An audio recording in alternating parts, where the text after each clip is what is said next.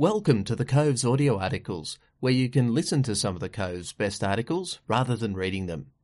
This article is entitled Reflecting on Part-Time Subunit Command by Major Aaron P. Jackson.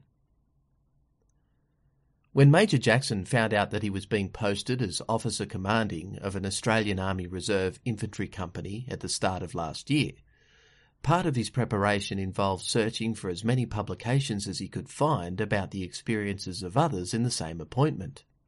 Where possible, Major Jackson wanted to learn from those who had come before him, rather than at the cost of making his own mistakes.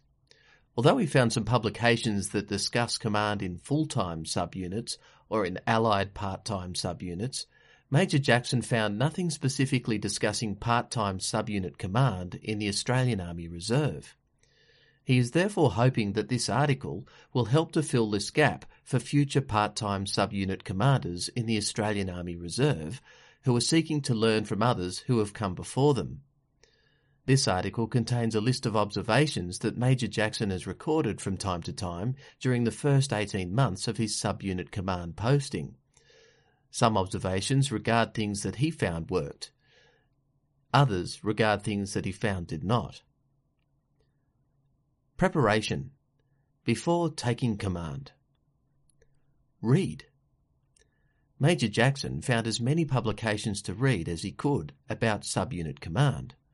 As mentioned earlier, what he found was written to address a full-time or allied context, and for everything he read, he therefore had to ask himself, which parts of this are likely to apply to my subunit and me? Once he had satisfied himself with the answer to this question, he was able to get some good learning points from several publications. Major Jackson has kept copies of, and still adds to, and occasionally revisits, the list of publications that he found useful. To kickstart your own reading, a list of links to the online papers that Major Jackson has found most useful can be found at the end of the printed version of this article on the Cove.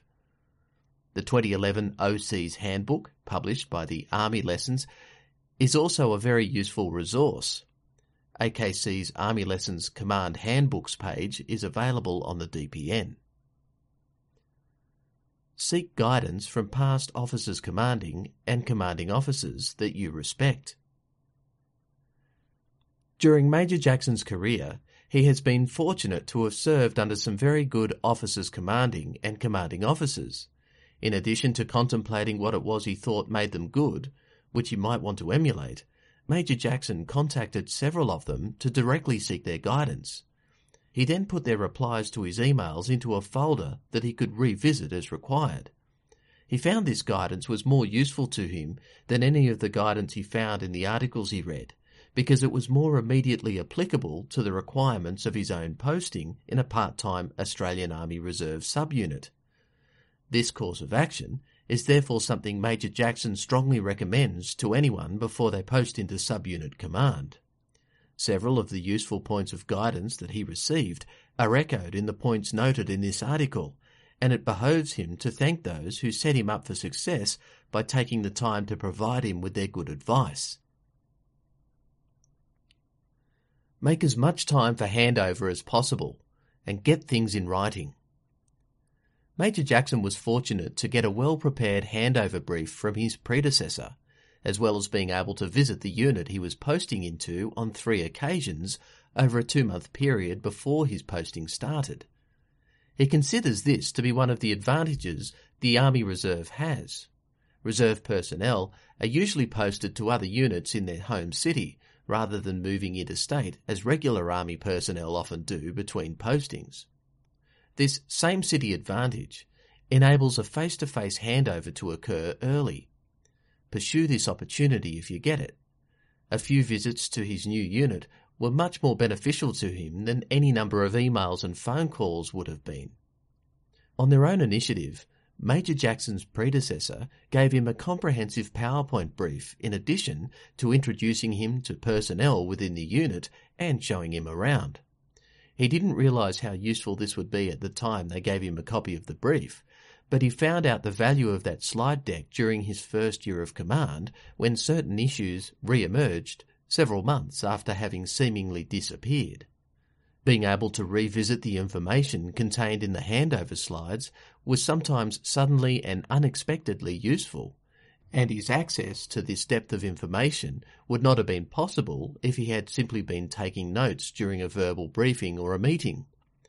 Major Jackson, therefore, recommends to any incoming officer commanding that they actively seek a written handover brief if one is not readily offered to them. Stepping up. The first few months. It begins with a drink from the fire hose.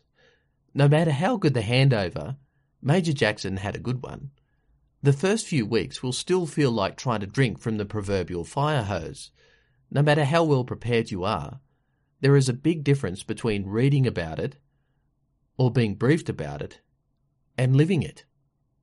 Major Jackson found the best way to get through the first month or so was to be honest with his command team about what he thought he knew and did not know, and to ask them to fill in the blanks for him as they went. The members of the command team who were posted to the unit the previous year understood, assisted him, and were especially useful in highlighting to him what they didn't yet know.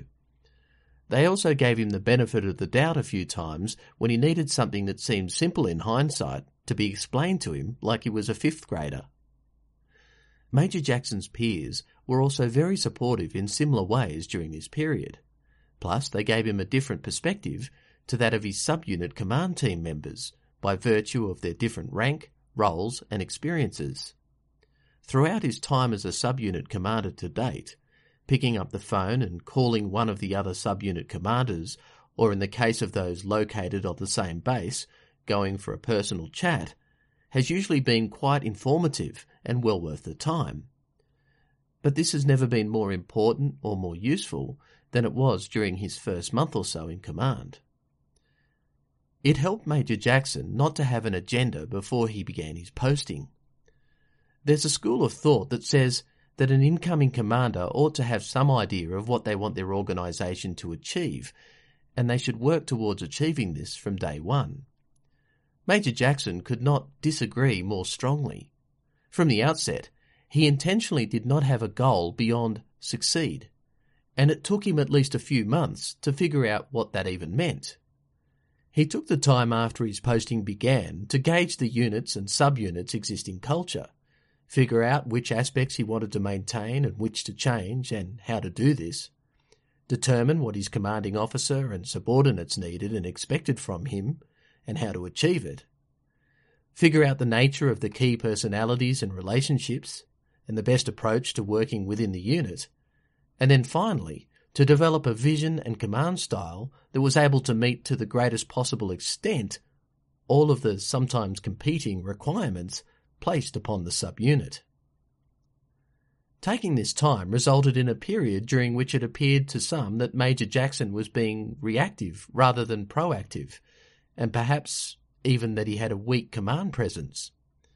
This perception was primarily the case outside of his subunit, and he had not anticipated it. Fortunately, he received feedback about these perceptions in time to be able to act to change them before developing a poor reputation that may have stuck. The lesson Major Jackson took from this is the need to better manage expectations from the outset when, or if, he next posts into a command appointment. Looking back, he considers the short-term reputational sacrifice to have been worthwhile, but it was nevertheless a risk he could have done more to mitigate against. This notwithstanding, not initially having an agenda allowed Major Jackson to develop a comprehensive situational understanding before making his mind up about what issues to tackle and how. As a result, acting was much easier and smoother when he finally did set the agenda for what to achieve during the year.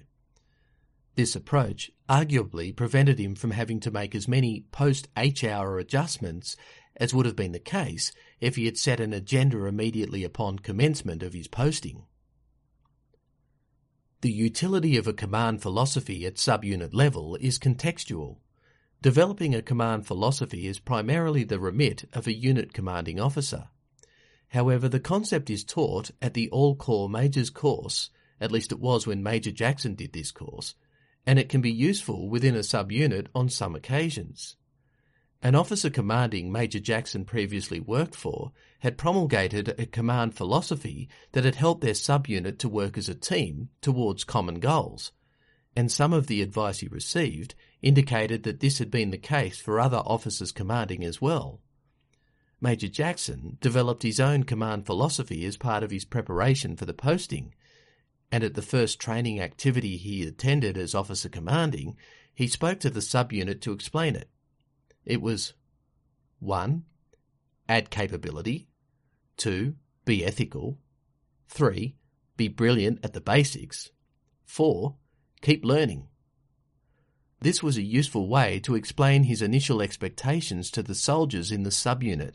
However, he subsequently learned, later on the same day, that the commanding officer not only had their own command philosophy, but they tended to refer to it frequently in their interactions with unit members. Major Jackson realised then what he should have earlier, that his own previous officer commanding, who had effectively implemented a command philosophy, did so with a subunit that was physically dislocated from the rest of the unit, and in a unit wherein the commanding officer had not promulgated their own command philosophy. In that context, a subunit command philosophy was a good way to provide unity of purpose and direction to company members. In the context of his own subunit, however, it was better that he got behind the commanding officer's command philosophy rather than potentially causing confusion by making his soldiers have to remember yet another list of points.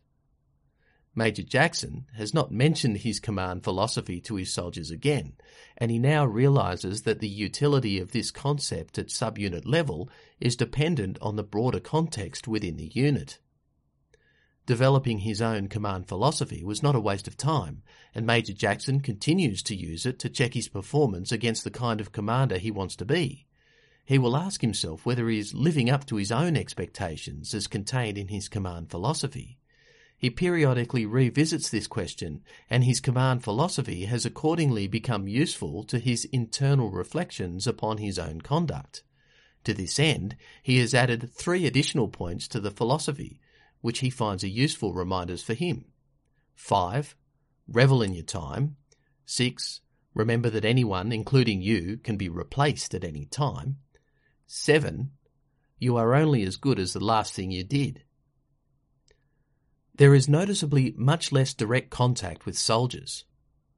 Once appointed officer commanding, Major Jackson noticed almost immediately that his direct contact with soldiers at the rank of corporal and below was significantly less than it previously had been. This is even the case relative to his time as a company second-in-command.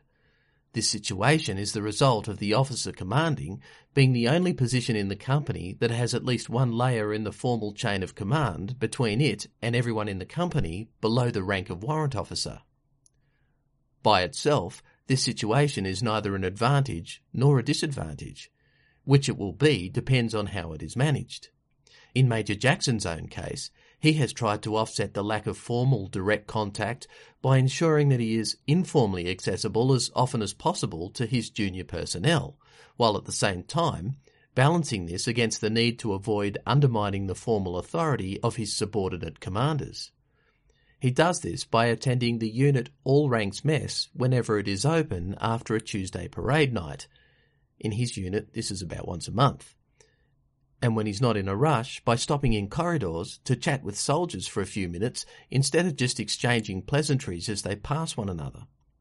This informal interaction has been a good way for Major Jackson to build rapport with junior members of the company and to allow them to voice their opinions and concerns directly to him without undermining the formal chain of command. So far, this approach to creating opportunities for informal engagement appears to be working to his advantage. It takes time to get used to command again. Before commencing his posting as officer commanding, the last time that Major Jackson had been in a command appointment was as a platoon commander in 2012. The last time that he worked in an Army Reserve subunit was as a second-in-command in 2015. Since then, he has served in instructional and staff postings. Although these gave him a great deal of exposure to the bigger picture outside of a subunit, he had unknowingly changed his personal style to suit the context of either instructing or working on a team with other staff officers. Both roles require a different approach than commanding does, and it took him a few months to warm back up to commanding. Specifically, Major Jackson noticed that when in command, one must be more cautious when voicing ideas. He prefers planning collaboratively whenever possible. Some of his subordinates, the lieutenants in particular, were not used to this approach. As a result, some ideas that he discussed with them to seek feedback were taken to be instructions and implemented while he was still yet to decide upon a preferred course of action. The lesson he learned from this is to combine a little more restraint in what he chooses to discuss with stating clearly up front whether he was seeking to discuss an idea or was giving an instruction. Accordingly, after an initial period of getting used to working with each other, he changed his approach and this issue was resolved. Steady state. Observations about day-to-day activities. The constant dual up and down tension inherent in middle management is strong at officer commanding level. As an officer commanding, Major Jackson has much less freedom of action than he thought that he would. Before he posted in, he thought that once his initial period of developing a thorough situational understanding was over, he would be able to develop and execute a comprehensive subunit training program based on the strengths and weaknesses of his personnel. Instead, what he has found was that most of his time was spent either being an O4 level signature block for the vast volume of paperwork that travels from his subordinates up the chain of command to battalion headquarters and beyond, or ensuring that his company met the training and administrative requirements set by battalion or higher level headquarters. Even with the support of a dedicated and proactive second-in-command, company sergeant major and training warrant officer, these two things take up at least 80% of Major Jackson's parade time. Tuesday parade nights are usually purely reactionary. There are often meetings that he needed to attend to during the parade night, and it can take more than 3 hours just for him to action the emails he received each week. This is not simply a matter of poor time management on his part either. Most of the emails that he received are very important to someone. A private nominating to attend a promotion course, the commanding officer directing him to meet a new mandatory training requirement that they are accountable for implementing, or anything in between. The tongue-in-cheek saying Major Jackson heard on occasion that the Army Reserve is a part-time army with a full-time admin load did not come about for nothing. The best he can usually do is prioritise the correspondence by its urgency. There is no practical way to ignore any of this correspondence without potentially significant adverse consequences for someone. Regarding the subunit training program, the requirement to train personnel in preparation for unit-level training activities has greatly limited Major Jackson's own freedom to set the direction of the program. Mandatory training requirements, which seem to grow each year, have been an additional limitation to his own freedom of action to determine how to use his company's training time. The lesson here is that one needs to become good at accurately anticipating what the future requirements from higher levels will be, and then shape the subunit training program considering this anticipation. Major Jackson has achieved this largely by referring to the unit training program and, in the readying year, the Battle Group Jacker exercise schedule, several months in advance, and assessing what lead-up training is likely to be needed for scheduled activities. This has been accompanied by the need to be vigilant in adjusting his subunit's training program, as higher plans are themselves adjusted. The art of subunit command in this area is therefore aligning his own execution as closely as possible to a higher commander's intent. It is not in setting the intent itself, which was his initial incorrect expectation. Find time to be proactive outside of Tuesday parade nights. As elaborated earlier, it is difficult for Major Jackson to do anything on a Tuesday parade night beyond attending meetings and reacting to incoming correspondence. As a result, his advice is to plan deliberately to be reactionary on Tuesday parade nights. This generates another need, which is to plan time outside of parade nights to be proactive in managing the subunit. Major Jackson did not achieve this until the second half of his first year in command, and he did it by taking a week off of his civilian job on Army Reserve leave for a period of about 3 months. This gave him a chance to be proactive in shaping the subunit's activities. During this period, he was able to realign the subunit training program in anticipation of Hire's intent, check up on platoon commander notebooks and get to know his subordinates better, and in a team with key subunit staff, complete the planning for more detailed subunit activities, including training weekends. It is always hard for reservists to make this additional time to be proactive, but it is nevertheless vital if one is to be anything other than reactionary. For Major Jackson, an annual cycle seems to be feasible, but constant additional time off from work does not. After the 3 months of which he was able to take an additional day a week off of work for Army, there was another 6 months wherein he was not able to do this. The result was that he again became reactionary during this period. This on-again, off-again approach is better than nothing, but is certainly not ideal. For him, the compromise has been necessary to achieve a feasible work-life Army balance. He has had to use his proactive periods to set things up for the times when he again needs to focus on his civilian work and vice versa. Regardless of how each Army Reserve subunit commander is able to achieve it, the situation will be different for everyone. Finding time outside of Tuesday parade nights to be proactive is vital to success. Regularly use non-monetary incentives to reward. In the Australian Military Honours and Awards system, medals for conspicuous conduct are relatively rare, as are commendations, which take the form of badges that are worn on the right-hand side of the ceremonial uniform. Commendations need to be approved by an officer with the minimum rank of Major General or equivalent. As a result, most high-performing personnel go through their careers without ever receiving these forms of recognition. Over the years, Major Jackson has seen many soldiers and junior officers perform above the required standard, though not so far above as to warrant a commendation signed off by a 2-star. Battalion and company level awards such as trophies or plaques presented to the best performing soldier, non-commissioned officer or officer each year go only part of the way towards giving as much public recognition as he would like to see given. When appointed officer commanding, Major Jackson considered what he could do at his level to help increase the recognition his personnel receive. The answer was a US-inspired practice, the challenge coin. Midway through his first year as officer commanding, he designed and had made a unique numbered B Company challenge coin. He then instituted a system of awarding these along with the officers commanding certificates of appreciation to high-performing company members. This is in addition to annual awards for the best performers in the subunit at each rank level. Members in the subunit can now earn the B Company coin for above-average performance in a range of circumstances. Although not an official Defence or Army award, this has been a good way for Major Jackson to be able to locally recognise and reward good performance within the company across a range of areas.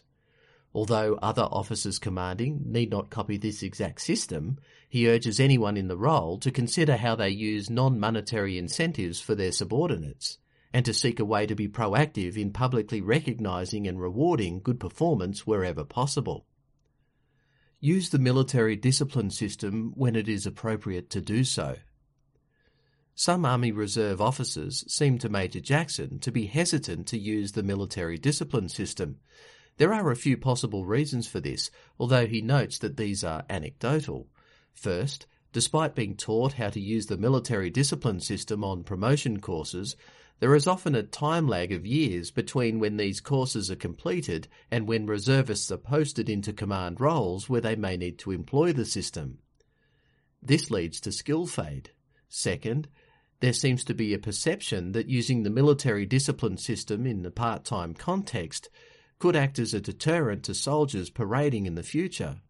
In other words, using the discipline system might result in soldiers charged or infringed deciding not to parade again thereafter.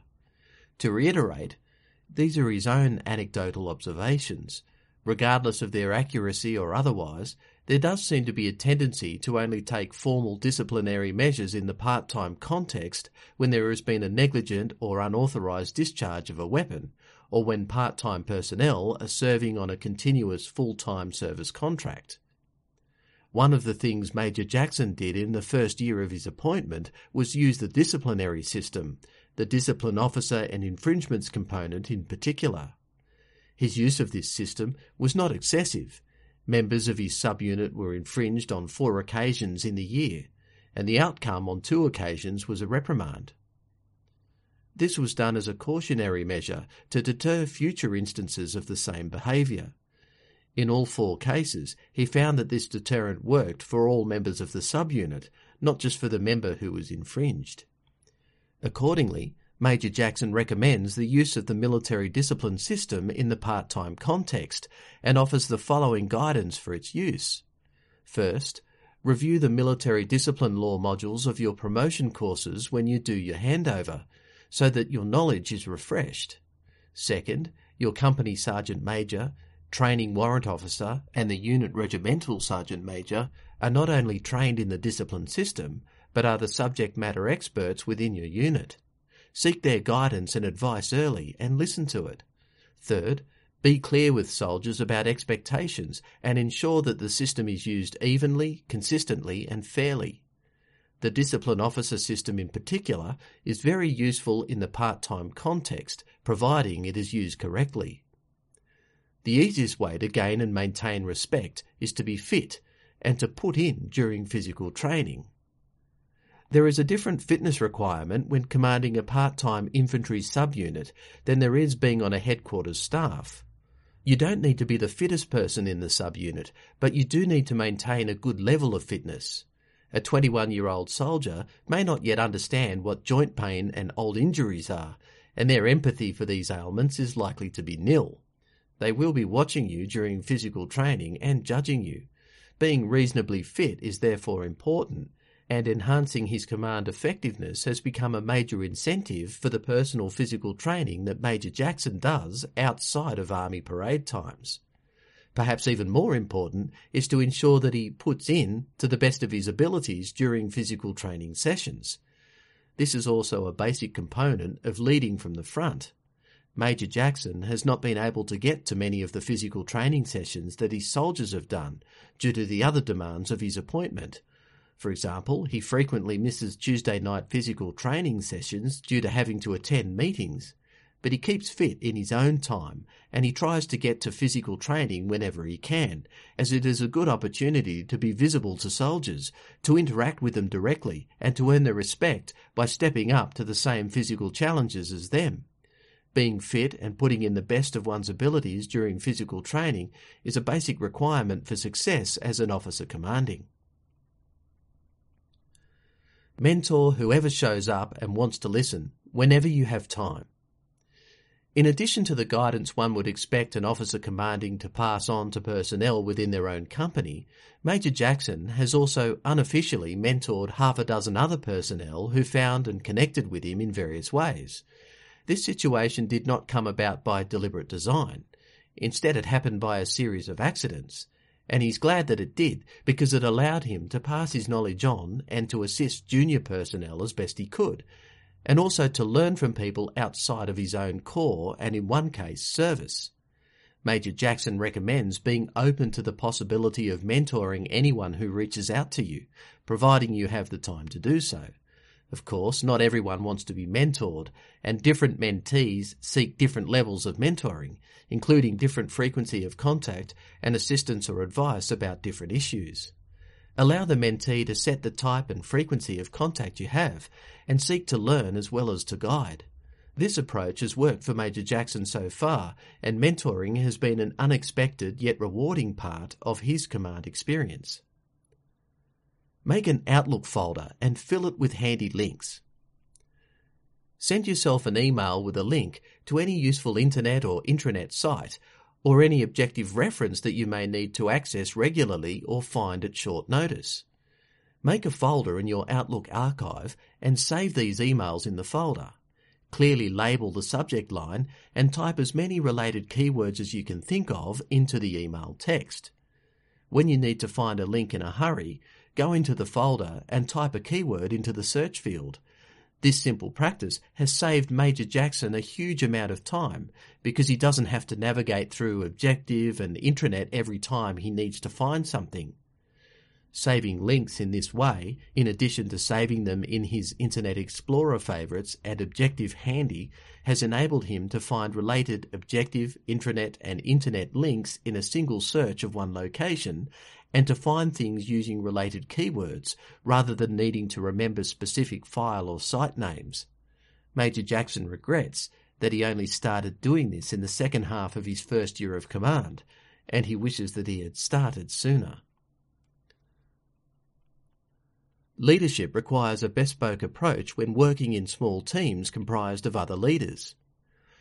Major Jackson most frequently interacts with his command team, the members of his subunit at the rank of sergeant and above. In addition to individual interactions, they meet in small groups on an as-required basis and weekly for a coordination conference prior to their Tuesday parade nights. At this level, and with a team of 10 people, leadership requires a different approach than it does when dealing with a larger team or presenting to a larger group.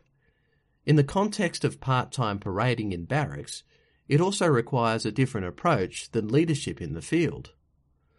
The best thing Major Jackson can do is to listen and to consider the context that applies to each individual team member. He tries to adapt his response to suit the member or members of the team that he is addressing. To give a simple example, the warrant officers and lieutenants in his company all require at certain times either his guidance or for him to make decisions. But each has a different expectation of how he will do so, and of how he will communicate this with them. Major Jackson has found that personnel at all ranks like being listened to, but the warrant officers expect that thereafter he will make a timely decision, clearly and concisely communicate it, and allocate resources to support them. Usually they identify and request the resources they will need and recommend at least one course of action for him to consider. Lieutenants prefer it when he is more conversational, explain the rationale of his decisions in more detail, and they also tend to be less likely to ask for all of the resources they need, even if they do propose possible courses of action. So it is often useful to help them to identify these through a two-way conversation. Within each of these rank bands, each individual team member also has their own preferred approach too. Major Jackson also interacts regularly with his peers, the other majors in the unit, and empathy combined with a bespoke approach has also helped to build effective working relationships with them. His current unit includes 2 infantry subunits, a cavalry subunit and a combat engineers subunit. The non-infantry subunits have very different requirements, due mainly to the high number of platforms they rely upon to fulfill their roles. This results in them having a higher training requirement. It requires more courses to qualify a cavalry scout or a combat engineer than it does a rifleman, and they need to spend more time doing tasks such as maintenance. They also need to conduct detailed planning further in advance of activities to enable their increased logistics requirements to be met. The combat engineers cannot change a chainsawing training activity into a road building activity at the 11th hour in the way Major Jackson can change a defensive-focused field training weekend into an offensive-focused one, for example. Even the other infantry subunit in his unit functions differently to his, as it is regional and dispersed, whereas Major Jackson's subunit is located in a single city. Developing an understanding of the different needs and perspectives of his peers has enabled Major Jackson to work much better with them. Accommodating their requirements as often as possible helps to both generate goodwill for occasions when he needs their assistance and to generate understanding on occasions when they are not able to support one another. Judging when to lead and when to follow is an important component of this. A strong, mutually supportive team at the officer commanding level also assists the commanding officer in the management of the unit, and proactively working with the other officers commanding in the unit is therefore an important part of his role. Empathy enables a bespoke leadership approach, which is the key to building good relationships with other leaders. Informal chats are one of the most underestimated command tools. Partway through his first year as officer commanding, a coffee shop opened on the base Major Jackson was posted to. Prior to this, he had never realised how many people work on the same base as him. This is because the base is almost exclusively host to Army Reserve units, and as a result, there tends to be only a small cadre staff at each unit during the business week. Yet all of these staffs combined number many more personnel than one would expect, and the new coffee shop tended to draw them out. As a result, bumping into people in the coffee shop has become a communication enabler between different units whose staff would usually only communicate via emails or phone calls. Even though work itself is not usually discussed at the coffee shop, the act of chatting informally over a brew or even just while waiting in line facilitates goodwill and builds informal connections and a professional network. This is something the Army used to be very good at, when Mornos in messes was a daily occurrence. It is also something we seem to have lost in the last few decades, as people have gotten busier and as Mornos within messes seem to have progressively disappeared, presumably to save costs. In addition to having good coffee, the coffee shop has a significant advantage over Mornos at a mess. All ranks can attend. In the Army Reserve, this is especially important, as small regular Army cadre staff tend to be made up of people at all rank levels, but of very few within any particular rank level. Getting teams together in an all-ranks environment is therefore important. Different ranks have different jobs, and building a rapport over a brew with a private soldier is as useful to successful professional networking as is building rapport with brigade-level principal staff officers.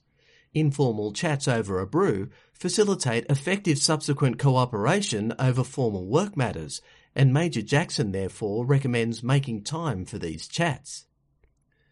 Keep your friends close and your enemies closer, until your enemies become your friends. Major Jackson was told during his handover that the year before he posted into his unit, some tensions had formed between battalion headquarters staff and subunit staff, and in one of the first conversations he had with his commanding officer, they made it clear that they did not want these tensions to continue within their unit. It seemed to Major Jackson that the cause of the problem was a lack of empathy between subunit and unit headquarters staffs. It was also evident that entrenched attitudes on both sides were not going to change easily. In this case, he saw being newly posted into the unit as an advantage because his own attitude could not yet be entrenched, and everyone realised this. From the start of his posting, Major Jackson deliberately took an approach that involved trying to develop an understanding of why battalion headquarters staff were interacting with the subunits in the way that they were, and of visibly completing all tasks they gave to his subunit to the best of their abilities, even on occasions when these tasks seemed unreasonable or when it was felt within his subunit that a task they were given was inappropriately allocated to them. Major Jackson had to get his own subunit command team on board to help him achieve this approach, which was not always easy. But the approach worked, and within about 4 months, battalion headquarters staff had started to appreciate that his subunit command team was making an effort to assist them. Once they noticed this changed approach, they became more open to discussing the situation and tensions. Having gotten to a point where they could openly discuss these together without being in a mutually antagonistic environment, Major Jackson's subunit staff and the battalion headquarters staff were able to develop and implement solutions that helped both parties. To paraphrase an old saying, by keeping your friends close and your enemies closer, these enemies eventually became their friends, and together they created a better work environment. You need to look outwards more than anyone else in the subunit. You also need to look inwards, but as officer commanding, you have a staff to do this too, and their jobs are to manage different parts of the subunit on your behalf and within the framework of your guidance and direction.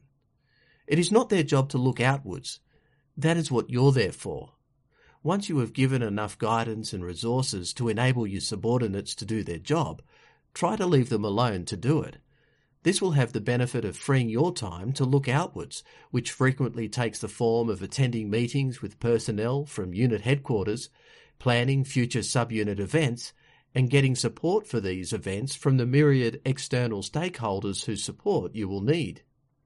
Sometimes looking outwards will also take the form of fallout management, or of giving your staff top cover when appropriate. The latter situation is usually followed by resolving an issue internally once the top cover has been given. Generally, Major Jackson has been able to identify these requirements only as a situation he could not have foreseen has emerged. As a result, it is difficult to proactively manage fallout. It is therefore vital to conduct a quick appraisal of the situation and to identify who you think needs to be informed about it, in addition to identifying what actions you need to take. As the old saying goes, bad news doesn't get better with time. Managing bad news appropriately is part of looking outwards. Whenever possible, consult before delegating. Major Jackson knows that he can't do everything himself, and he has a talented and committed command team supporting him. This is the first posting in his career where he has such a broad range of options when it comes to delegating tasks to subordinates. However, in addition to their own military tasks and responsibilities, these subordinates also have their own civilian careers and families to manage. Sometimes it looks to Major Jackson like they are undertasked for a period, and therefore it would be appropriate for him to delegate certain tasks to them. However, when he discusses this with them, he sometimes discovers that they are in a busy period in their civilian work or personal life, and have deliberately managed their army workload so as to be less busy in army at this time. If he delegated to them in such a period, they face a choice between either interrupting other areas of their life or not getting the tasks that were delegated done in a timely manner. There is an easy and preemptive fix to this potential problem. Discuss tasks and requirements collaboratively with subordinates before delegating tasks to them. Ask how busy they are in all aspects of their lives, and base decisions to delegate on their answer, as well as your own needs and the nature of the task. Take photos and have group photos taken. You'll thank yourself later. Most people only get posted as an officer commanding once, and in the Army Reserve, you often only get to do certain posting-related activities once or a few times. Even if you do complete the same activity multiple times, it is almost certain that the composition of the team will change for every iteration of the activity, due to the nature of part-time parading in the Army Reserve. One day, when it is over, you will miss it. A photograph, group photos in particular, captures the moment for posterity and will become more valuable to you over time. For example, it is now 8 years since Major Jackson deployed to Timor-Leste as a platoon commander. The platoon photos he has from that deployment, which at the time were just an extra set of photos in a folder on a drive, are now fond reminders of one of the highlights of his career. He expects the same feeling of nostalgia will apply to his time as officer commanding, so he ensures that group photos are taken of subunit members who attend activities such as field training exercises and ceremonial parades. Already, Major Jackson is finding that these pictures are becoming the embodiment of his nostalgia. His advice to anyone who may be appointed officer commanding themselves is therefore to ensure that photos are taken of your subunit activities. Get these photos cleared by public affairs too. Not only is publication of these photos a good way to enhance Army's positive presence on social media, but it also means that you can keep copies of the photos on unclassified devices without any potential security or other issues. What we're here for. Command in the field. Revise subunit and combined arms tactics before attending field training exercises. Major Jackson completed the Combat Officers Advanced course in 2015. Between then and when he commenced his appointment as a subunit commander, there was a 3-year period during which he had 2 postings. Neither of these postings required him to exercise subunit tactics. As a part-time officer commanding, there has been a minimum 3 months between each subunit level field training exercise that he has attended, though this gap is usually more than 6 months. As a result, Major Jackson's knowledge of subunit and combined arms tactics has atrophied several times, and he has identified a need to refresh himself before attending each field training exercise. This can be done by rereading the relevant doctrine. Land Warfare Doctrine 303 Formation Tactics is a good starting point, as well as any relevant standard operating procedures and tactics techniques procedures. Quick decision exercises can also help you refresh, though these are only beneficial if there is time to discuss your solution with somebody else who can identify shortfalls and offer guidance on how to improve. Pre-H-hour planning will set you up for success post-H-hour. Major Jackson travelled to the first major field training activity he attended as an officer commanding with the advance party from his home unit. Once in the exercise area, the extra 2 days he had taken off from his civilian job enabled him to read into the problem and develop a detailed initial plan. This set him up for success once the exercise commenced, and his planning times became greatly compressed. The lesson he learned from this is that pre-H-hour planning sets the conditions for success post-H-hour, as it generates good situational understanding. This is useful even when the plan needs to be changed completely in light of unfolding circumstances. The best way to make time for this pre-H-hour planning is to be on the exercise advance party. Since his first field training exercise, when he found this out by accident, he has tried wherever possible to get himself on the advance party for other field training exercises. Good time planning is vital. At one extreme, Major Jackson had 45 minutes to develop a course of action for moving an entire combat team into a new area of operations. At the other extreme, he had almost 2 days to plan a combat team handover, then route clearance. As the saying goes, any task will take whatever time is available to do it. Developing a planning timeline as well as an operational timeline was vital to enabling him to have a scheme of manoeuvre ready by whatever deadline he had to meet. He would not have been able to complete a combat team level combat military appreciation process in 45 minutes if he hadn't started by figuring out how long he had to complete each component. Correct use of military terminology is a key indicator of professionalism. Being in the military for only part of the time, it is easy to unthinkingly use an ad hoc blend of military terms and other terms that are prevalent in one's civilian endeavours. Major Jackson noticed this tendency the first time that his part-time subunit was attached to a regular army unit. He subsequently noticed that when he correctly used military terminology, while omitting civilian terminology that referred to the same things, this seemed to generate a disproportionately positive effect on how professional he was perceived as being.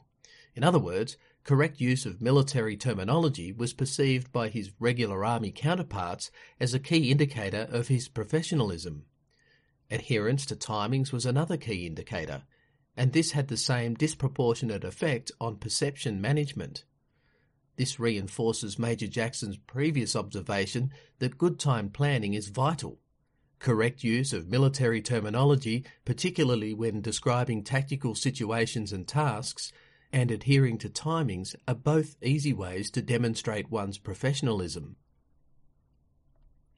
Mission command can be as easy as remembering to plan 2 down, task 1 down. For any platoon commanders who may be hearing this, when you are given your specified tasks and attachments, ask why you have them.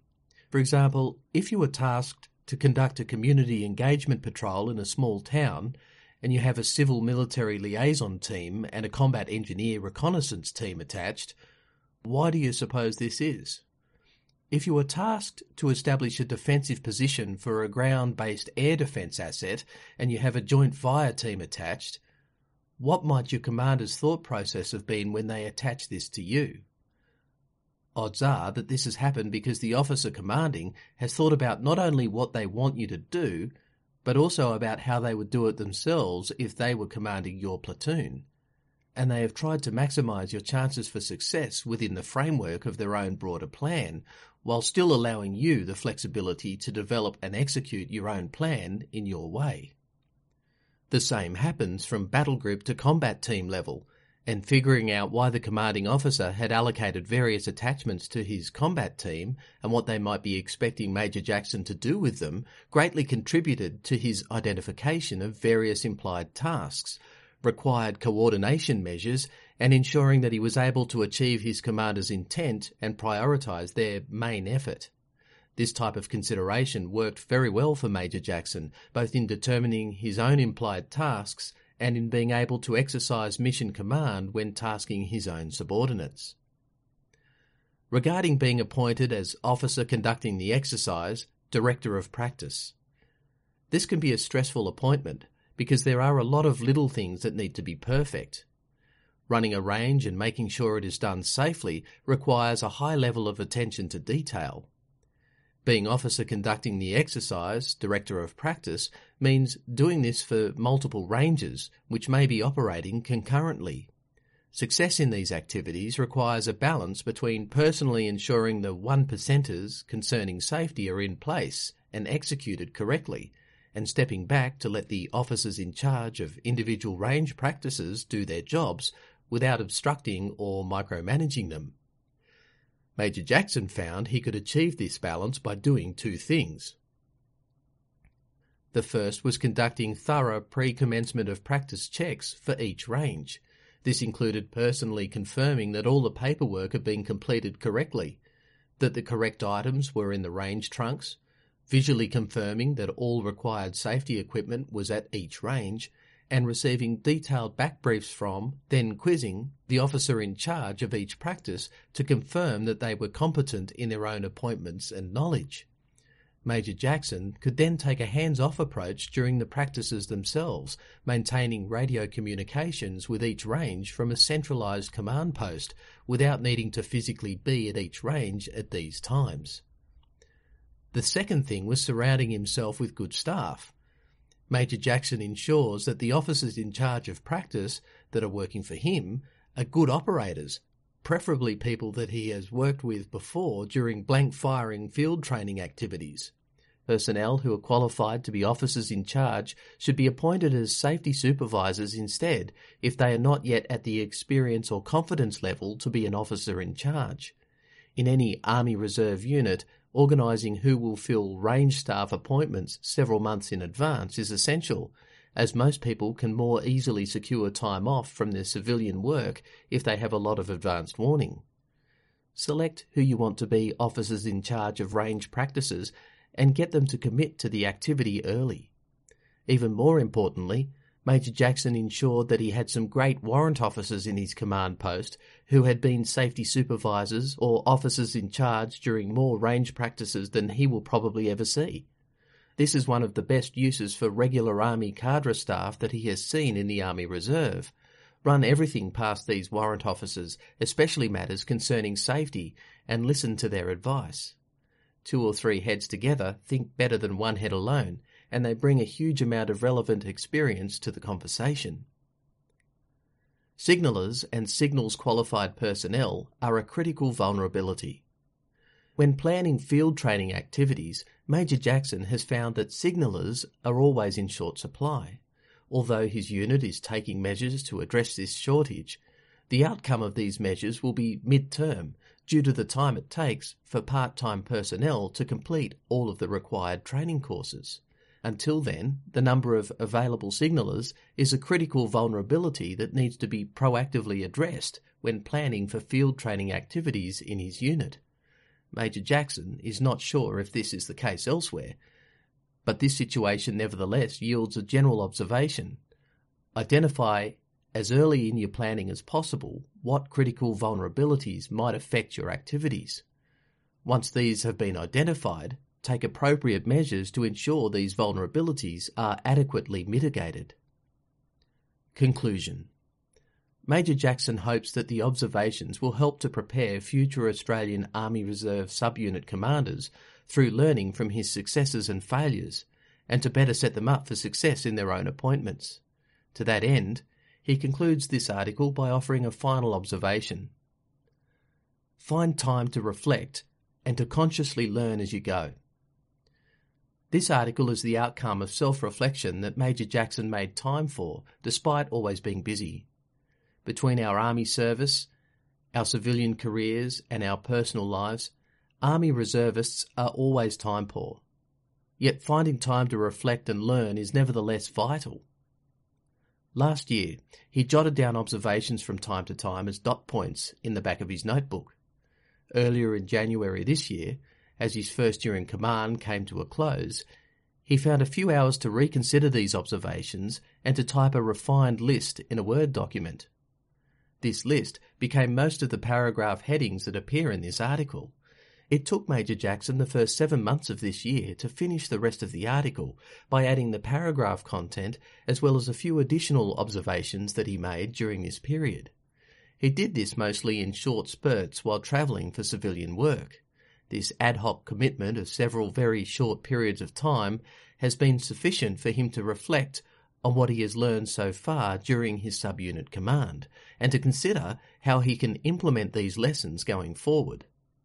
The final piece of advice Major Jackson offers in this article is, therefore, to make time to critically reflect, even if it is only opportunistically and for very short periods. The results are worthwhile. Thanks for listening to this audio article by The Cove. Don't forget to download the Cove app. It's professional military education in your pocket.